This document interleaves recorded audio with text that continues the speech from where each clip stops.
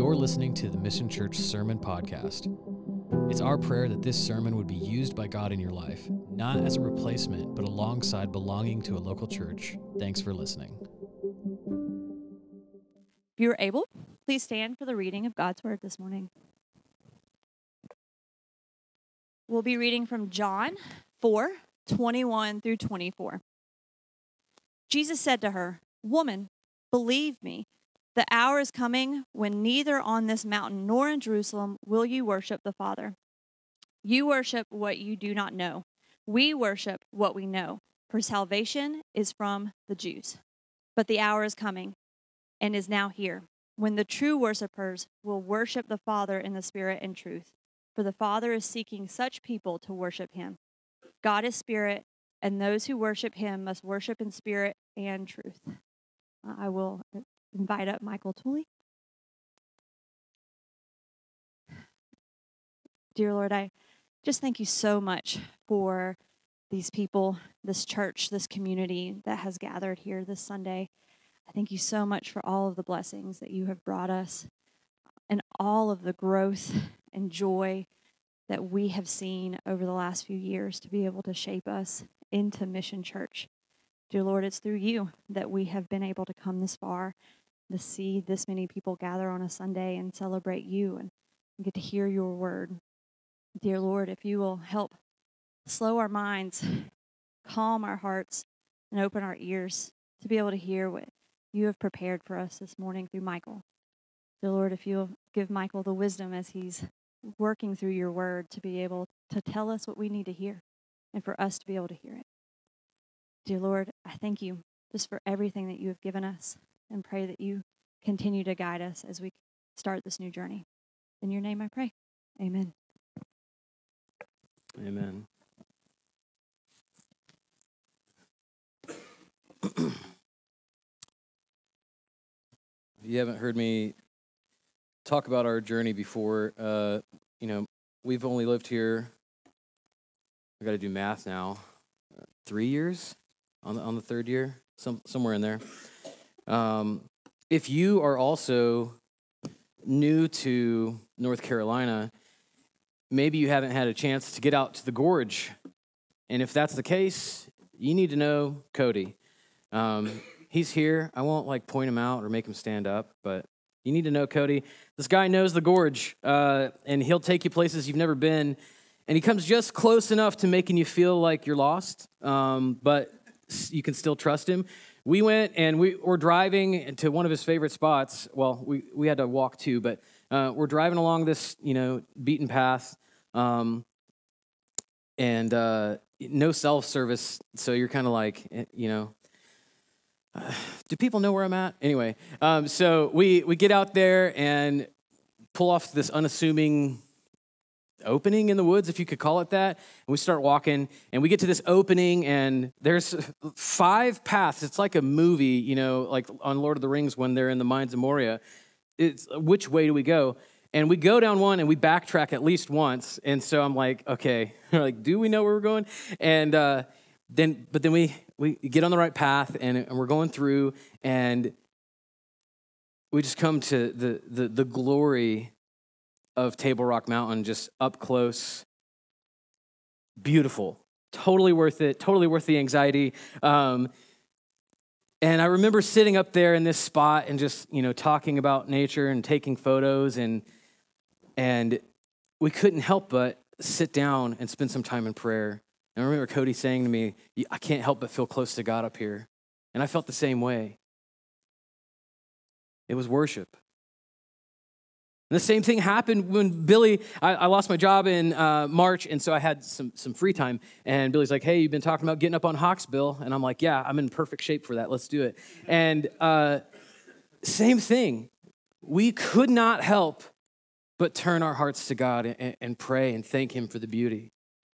So we've been going through our core values. We're not really relaunching the church necessarily, but as we've come into this new name and this transition with Southside and everything like that, we wanted to take this opportunity to at least ask God to renew our zeal and kind of revisit our mission, our vision, and our values. And our mission is straightforward. It is to live on mission for Christ's kingdom. That's our identity, our foundation. It's our calling. It's what God has put us here for. And then our vision, what we aspire towards in Christ and through Christ, is to see Morganton, Burke County, and beyond transformed by the gospel of Jesus Christ. And so in our passage today in John chapter 4, the main point of this maybe familiar story is that God is seeking and will find his true worshipers.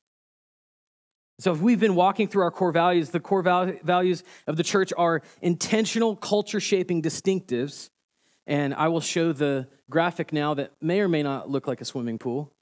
It's got waves. But anyway, so our mission is our identity. Our vision is what we aspire towards through Christ. And then the squiggly line in the middle, not waves, is our strategy. And our core values provide the metric or the framework that we operate in. It's so that how we do what we do is going to be measured against our core values, and our core values will always be aligned to the Word of God.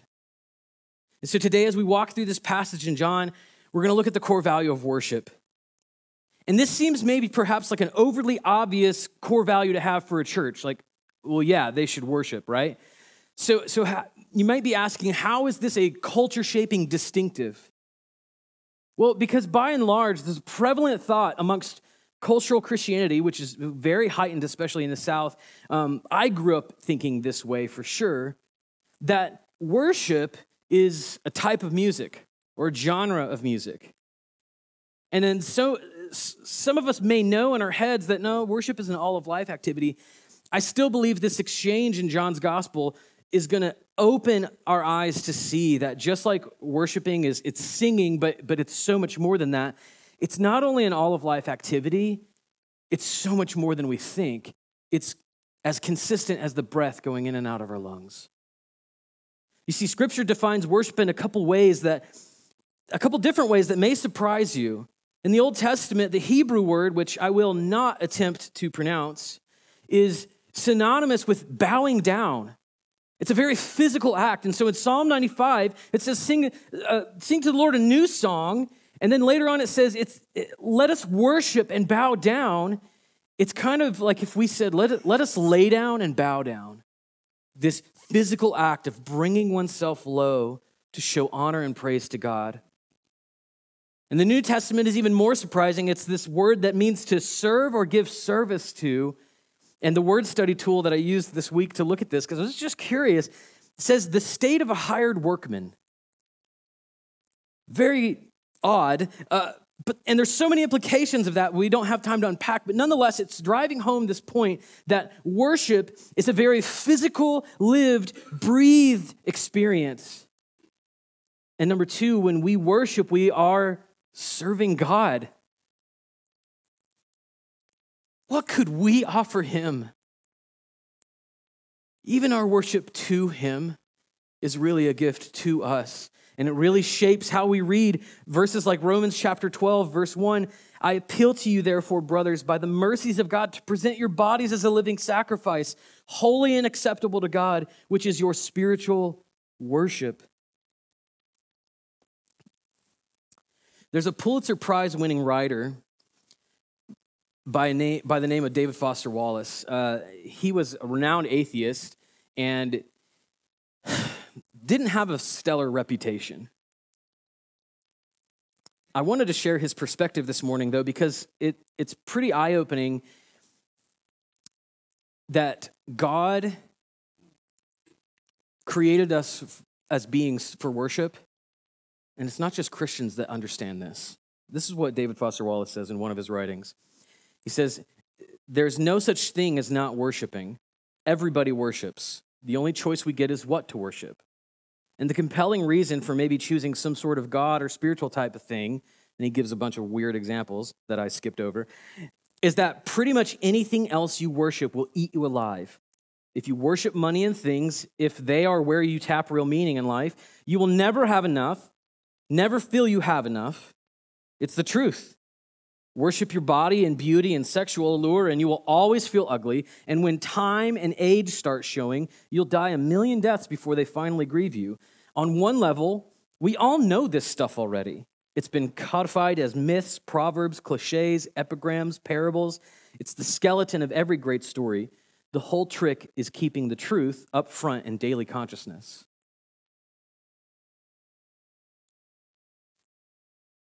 We were created for worship.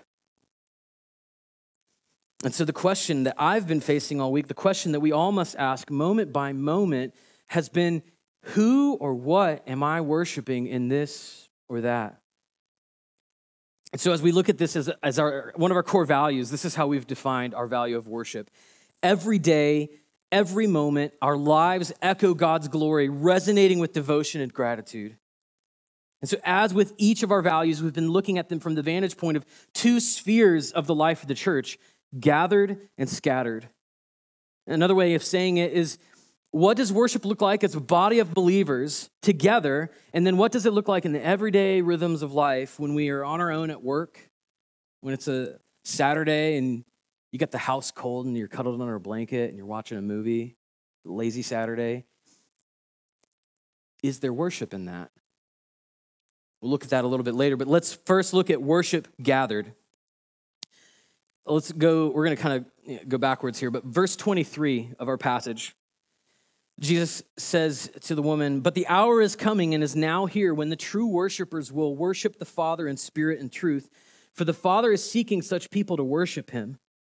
God is spirit, and those who worship him must worship in spirit and truth."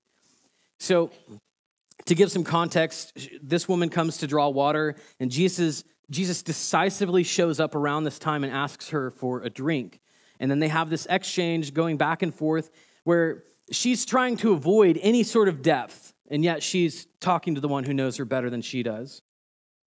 And this is a fairly well-known passage in Scripture, but in case you're not familiar with it, there's some key things to note here.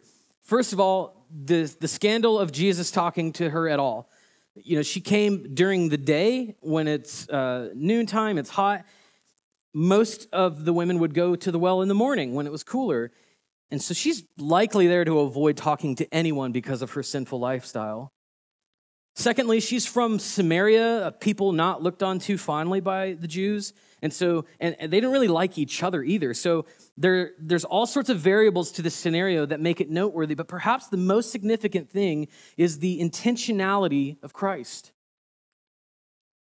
You see, Jesus could have stuck with the custom of the time, which was to avoid this route altogether. They would take the long way. But verse 4 of this chapter says Jesus had to pass through Samaria. But we know that not only could he have gone the long way and avoided it altogether, it would have been considered normal for him to do that by the culture standard. But the message of Christ matches the life of Christ. The Father is seeking his worshipers. He has sought us, Mission Church. And so we see worship as a core value, and it's interconnected with the other values. We value renewal, which at its fundamental level is something that happens to us from God. We value hospitality, which at its fundamental level begins and ends with the welcome that we've all received into the presence of God through our union with Christ. And so we value worship because at its fundamental level, it is a response to an almighty God that came first to look for us, not the other way around. In other words, when we experience the welcome of Jesus and the renewal of the Spirit's work in our life, it stirs our souls to worship. It is a response. And so our value of worship gathered, we further defined it like this to give it a framework. Worshiping corporately through receiving the word, singing, baptism, communion, and the giving of offerings. And so we gather on Sunday, which is the day that Jesus rose from the dead, to hear the word proclaimed, to sing songs together, to give faithfully and practice the ordinances. These things that we do are the ordinarily but ultimately significant means through which disciples are shaped, formed, and equipped to be faithfully sent out to make more disciples, brought into the fold of God. And as it was said earlier in our series, the church gathered and the church scattered are deeply interconnected. Andrew Wilson says it like this: our patterns of worship when we are scattered are shaped by our patterns of worship when we are gathered. Good liturgy is a gift that keeps on giving. And so it's with this understanding in mind that we seek to have a liturgy that shapes and forms us into the image of Jesus by pointing us to the good news of who he is, the one and only Son whose life, death, and resurrection brought those of us who were near, those of us who were far off, he brought us near. Liturgy is just a nice sounding word that means order of worship. It's important for us, Mission Church, to understand this, that to see the intentionality of it. As Christ was intentional in his pursuit of us, we also want to be intentional in our pursuit of him. And so this shapes all that we do in our service, but it also provides the framework for being sent out to live on mission for Christ's kingdom, making disciples who make disciples. So when you walk in each week, you're handed a bulletin that has our liturgy right on it. So you can follow along on the screen or you can follow along on there. We start with the call.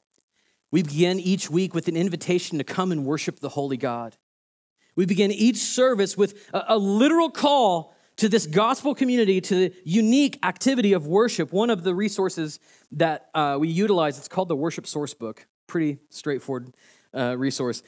This is how they put it. This is not up on the screen, but it's good, and so I wanted to share it. The primary activity of the worship service is for worshipers to participate, catch this, in the gift exchange of worship itself.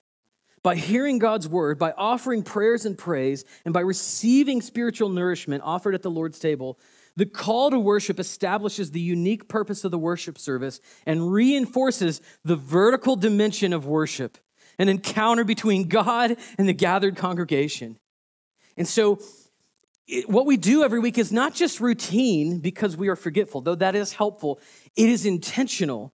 We know that worship on Sunday should be an overflow of the week filled with worshiping God, but we are prone to wander.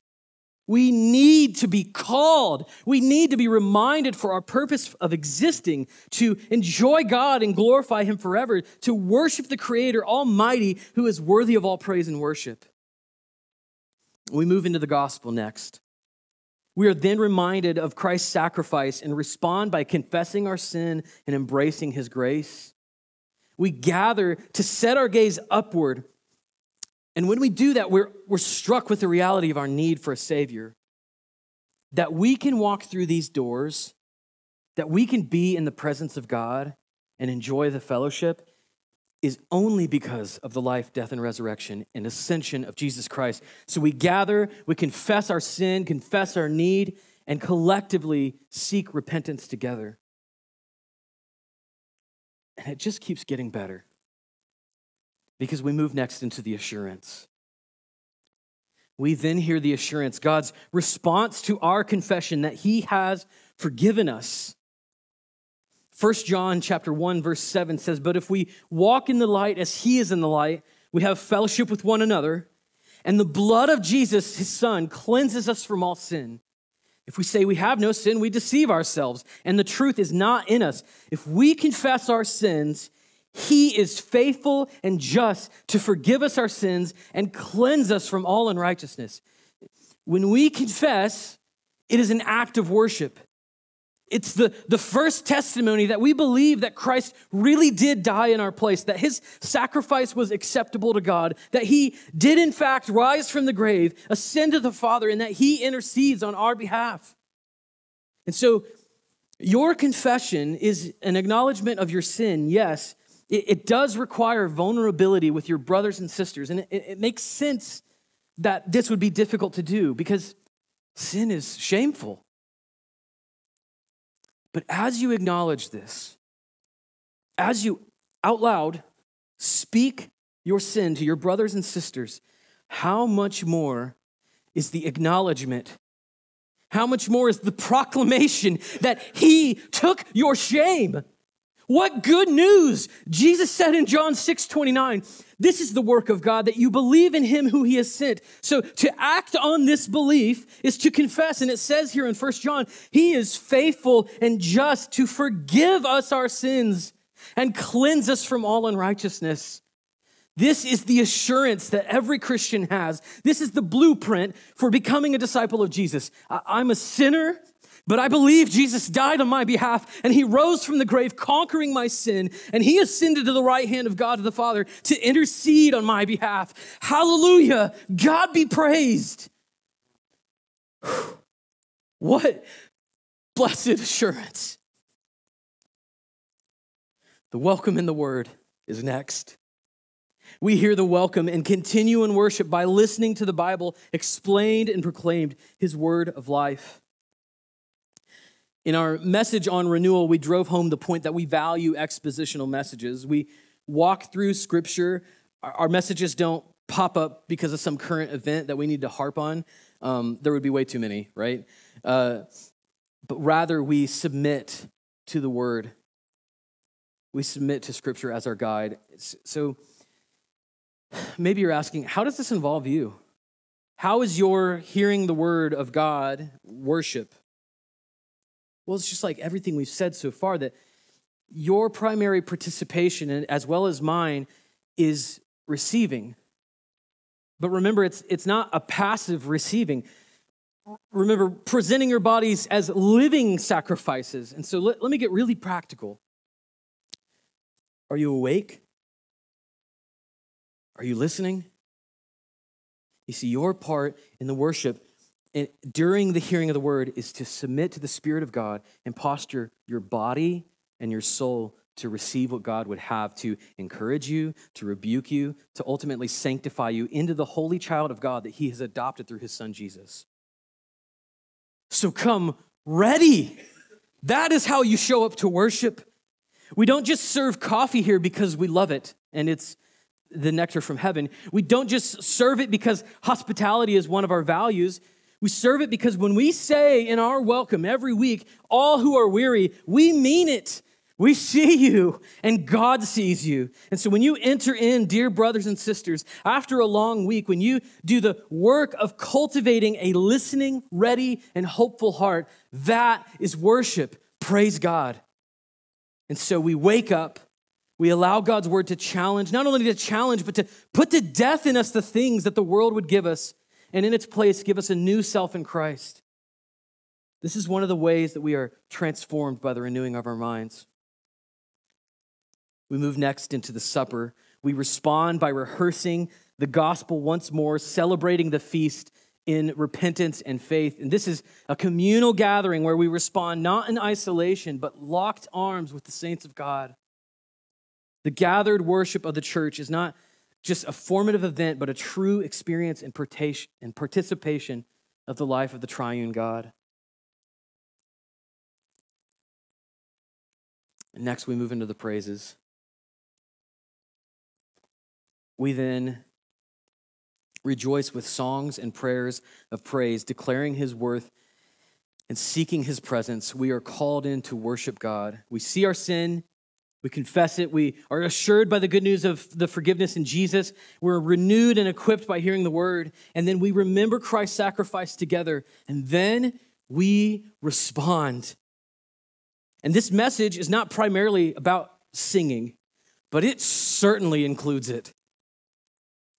You see, each element of the liturgy flows into the next. And this is my great hope for us this morning, that, and really for every Sunday, that we would gather to worship together and would be so caught up in Jesus and his love for us that our response in song would be filled with joy and thanksgiving. Oh, that the love of God made a reality for us through Jesus Christ would embody us physically and spiritually, and we would be so moved into our sung response. Because God has sought true worshipers, and through Jesus has made us his family. He is our Father. We are sons and daughters of the God of the universe. And we don't have the ability to gather or worship together, let alone sing, because we happen to walk a really holy walk this week, or because of how quickly we repented, or really because of anything that we've done. We're not brought near to the presence of God by the songs. We're not brought by our words. We're brought near by the blood of Jesus. And so our song is the result of all that we've been given, not the cause. And as the writer of Hebrews says in Hebrews 10, Therefore, brothers, since we have confidence to enter the holy places by the blood of Jesus, by the new and living way that he opened for us through the curtain, that is, through his flesh. And since we have a great high priest over the house of God, let us draw near with a true heart and full assurance, with our hearts sprinkled clean from an evil conscience and our bodies washed with pure water. Brothers and sisters, let us draw near with a true heart and full assurance and sing loud, oh, the kindness of our Lord, that the songs we sing that remind us of the gospel, the songs that express joy, sorrow, lament, the songs that are just straight up praises to God for who he is. These songs that are life-giving to us as we sing and hear one another sing, he counts as worship.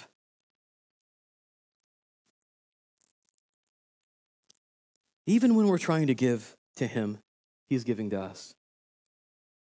As we serve him, it is always because he has first served us. He first sung over us. Oh, that each of us would experience the incredible paradox of being so united with the saints in song that it's like you're alone in the presence of God, the body of Christ lifting her voice in praise. That you would be free to not worry about what your neighbor is thinking or looking at and express yourself in worship. Billy's going to wrap up this series next week with the last of our core values on community. And so I'm today not going to go on a rant about community groups. I'll save that for him. But can you begin to see why we hold gathered worship so dear? This gathering is his gift to shape us for the life that he's put us in. And finally, we worship with our finances and send one another out once more to scatter on mission to our region, the offering and the sending.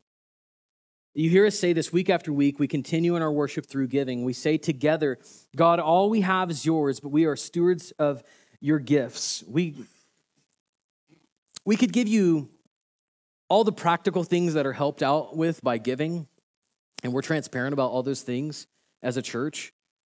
But ultimately, our giving is meant to echo John the Baptist's words in John 3:27 when he says, a person cannot receive even one thing unless it's given him from heaven. And so we give and worship, and then we're sent out to be on mission for Christ's kingdom. So let's now look at worship scattered and look back at verse 21. Jesus said to her, woman, believe me, the hour is coming when neither on this mountain nor in Jerusalem will you worship the Father.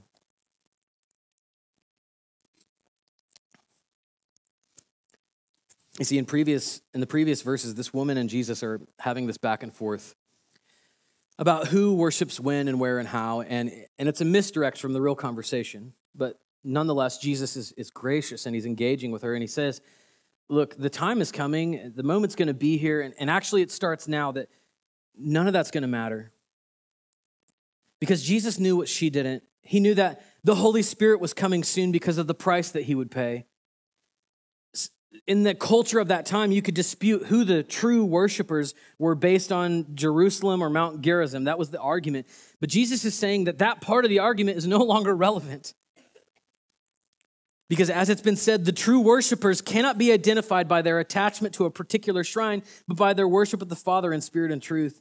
Jesus knew that one day people would worship God right where they are because God would no longer relegate his presence to one location, but in the hearts and souls of his people. And that's the day that we live in. This is a call to worship every day and every place. This is a call to enact upon the very thing that we are designed for, worshiping and glorifying God in all we do. And so this is how we've defined worship scattered. Intentionally celebrating the creative work that God is doing in our region. So if you're around me and we're hanging out for more than an hour, you'll likely see me look around like I'm lost. And then I'll pick up something that looks like this. And I'll take my glasses off and clean them off because I cannot stand even the slightest smudge. I can't not notice it. It's just there, and I'm like, I gotta find a lens cloth or a microfiber. Very recently, our dear friend Jen was here for a visit, and we're sitting at Town Tavern over a meal, and Jen never cleans her glasses, ever. We're sitting and laughing and having a good time, and finally Billy just breaks down and says, "May I please clean your glasses?" And she says with a smile, "Sure." And he cleans them, and she puts them back on, and she goes, "Oh, much better." Friends, this is what gathered worship does for us.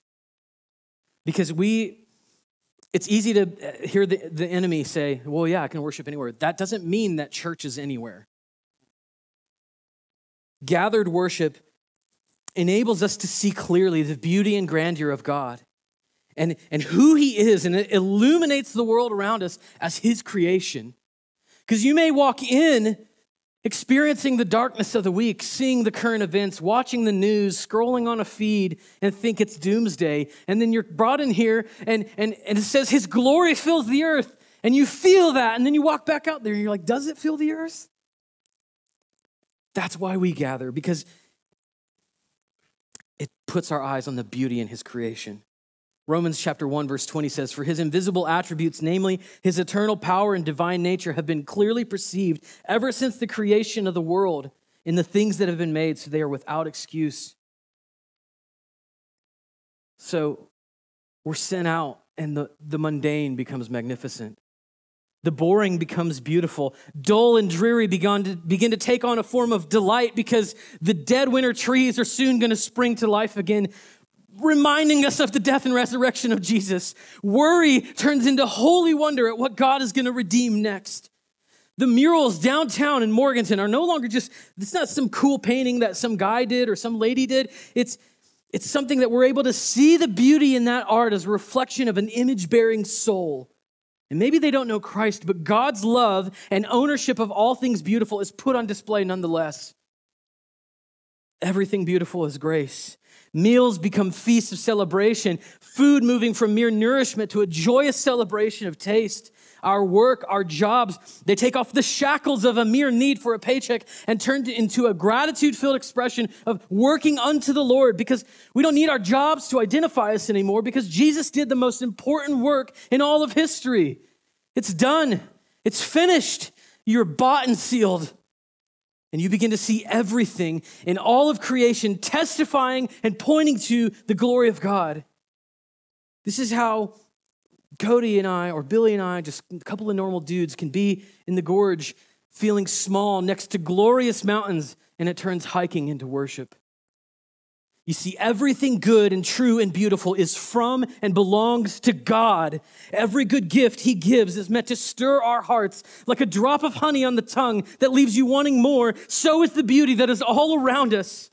And suddenly every moment, everything, every moment of every day, every task takes on the form of worship. And we realize, yes, all of life is worship. And that means that I am either worshiping God or the world. If it's the world, ultimately, we find out when we peel it all back, we're worshiping ourselves. My kingdom come, my will be done. Oh, that we would clean the grime off of our spiritual glasses and see the gifts of God. The O'Keeffes had us over for dinner Friday evening. I feel like I'm spoiling like a restaurant that can't handle large capacities, but it was the best steak I've ever had. As the ladies visited and we're chatting together, Dustin and I are sitting on the couch and we're talking about music, food, art, lives growing up, theology, and just the overwhelming grace of God. And I looked at him and I just, in a moment, realized, I said, this is worship.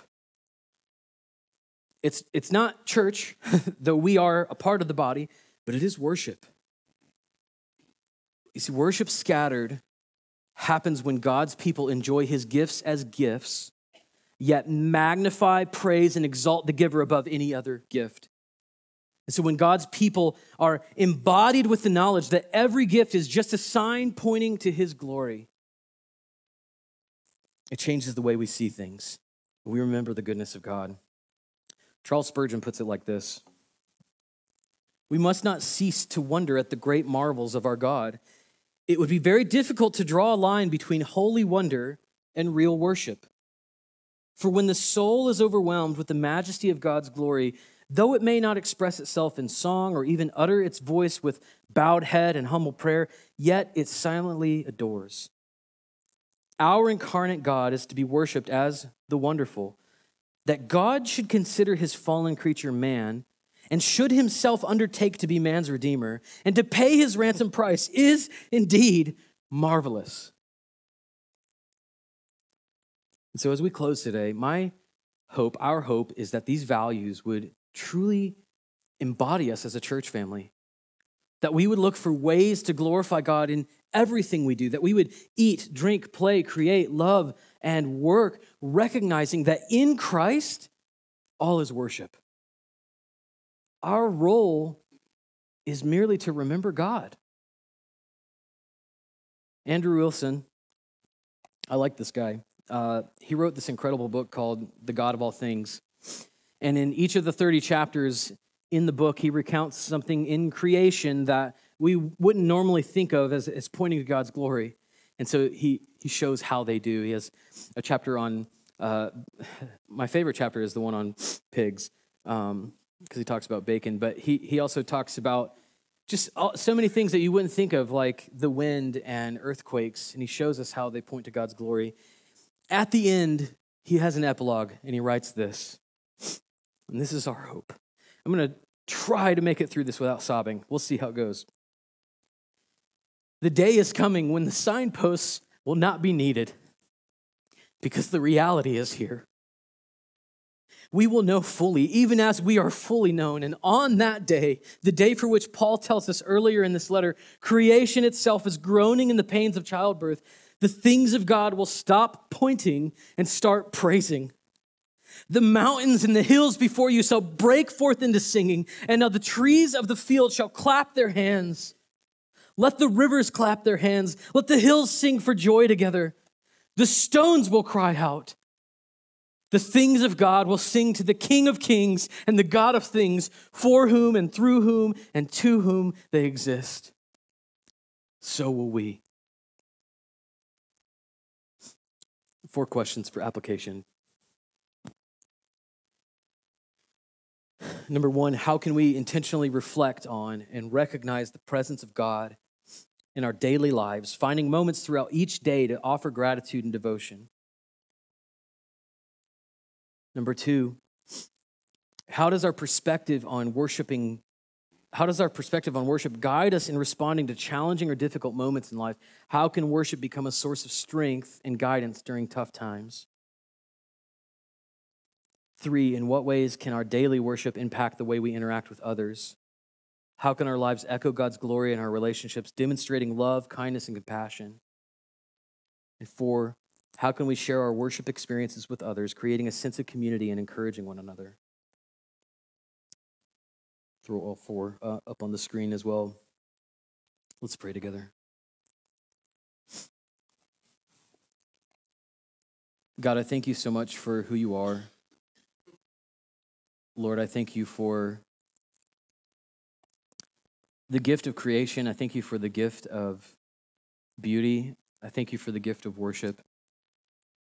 I thank you that songs get to be counted as part of it. That music is not just an ancillary part of worship, but that you delight in it. You created it. God, I ask in these next moments as we sing that our response would be filled with joy. God, that you would soften our hearts. That maybe today would be just a turn of direction for some in their hearts. God, that we would realize more and more of your beauty all around us. And that we wouldn't be able to contain but our songs. We wouldn't be able to contain our gratitude. That we would feel the freedom to see the beauty of a sunset and think about you. And not feel like it's cheesy, but just a sign of your goodness. Thank you for the ways that you have cultivated beauty in and around us that you didn't have to do. You just did it because you're good and you love us. Thank you most of all for entering in through Jesus, pursuing us and making us your worshipers. In Christ's name we pray. Amen. Thanks again for listening to the Mission Church podcast. For more information on the life of our church, you can visit missionchurchnc.com. You can also find us on social media at Mission Church Morganton. Grace and peace be with you in the name of the Lord Jesus Christ.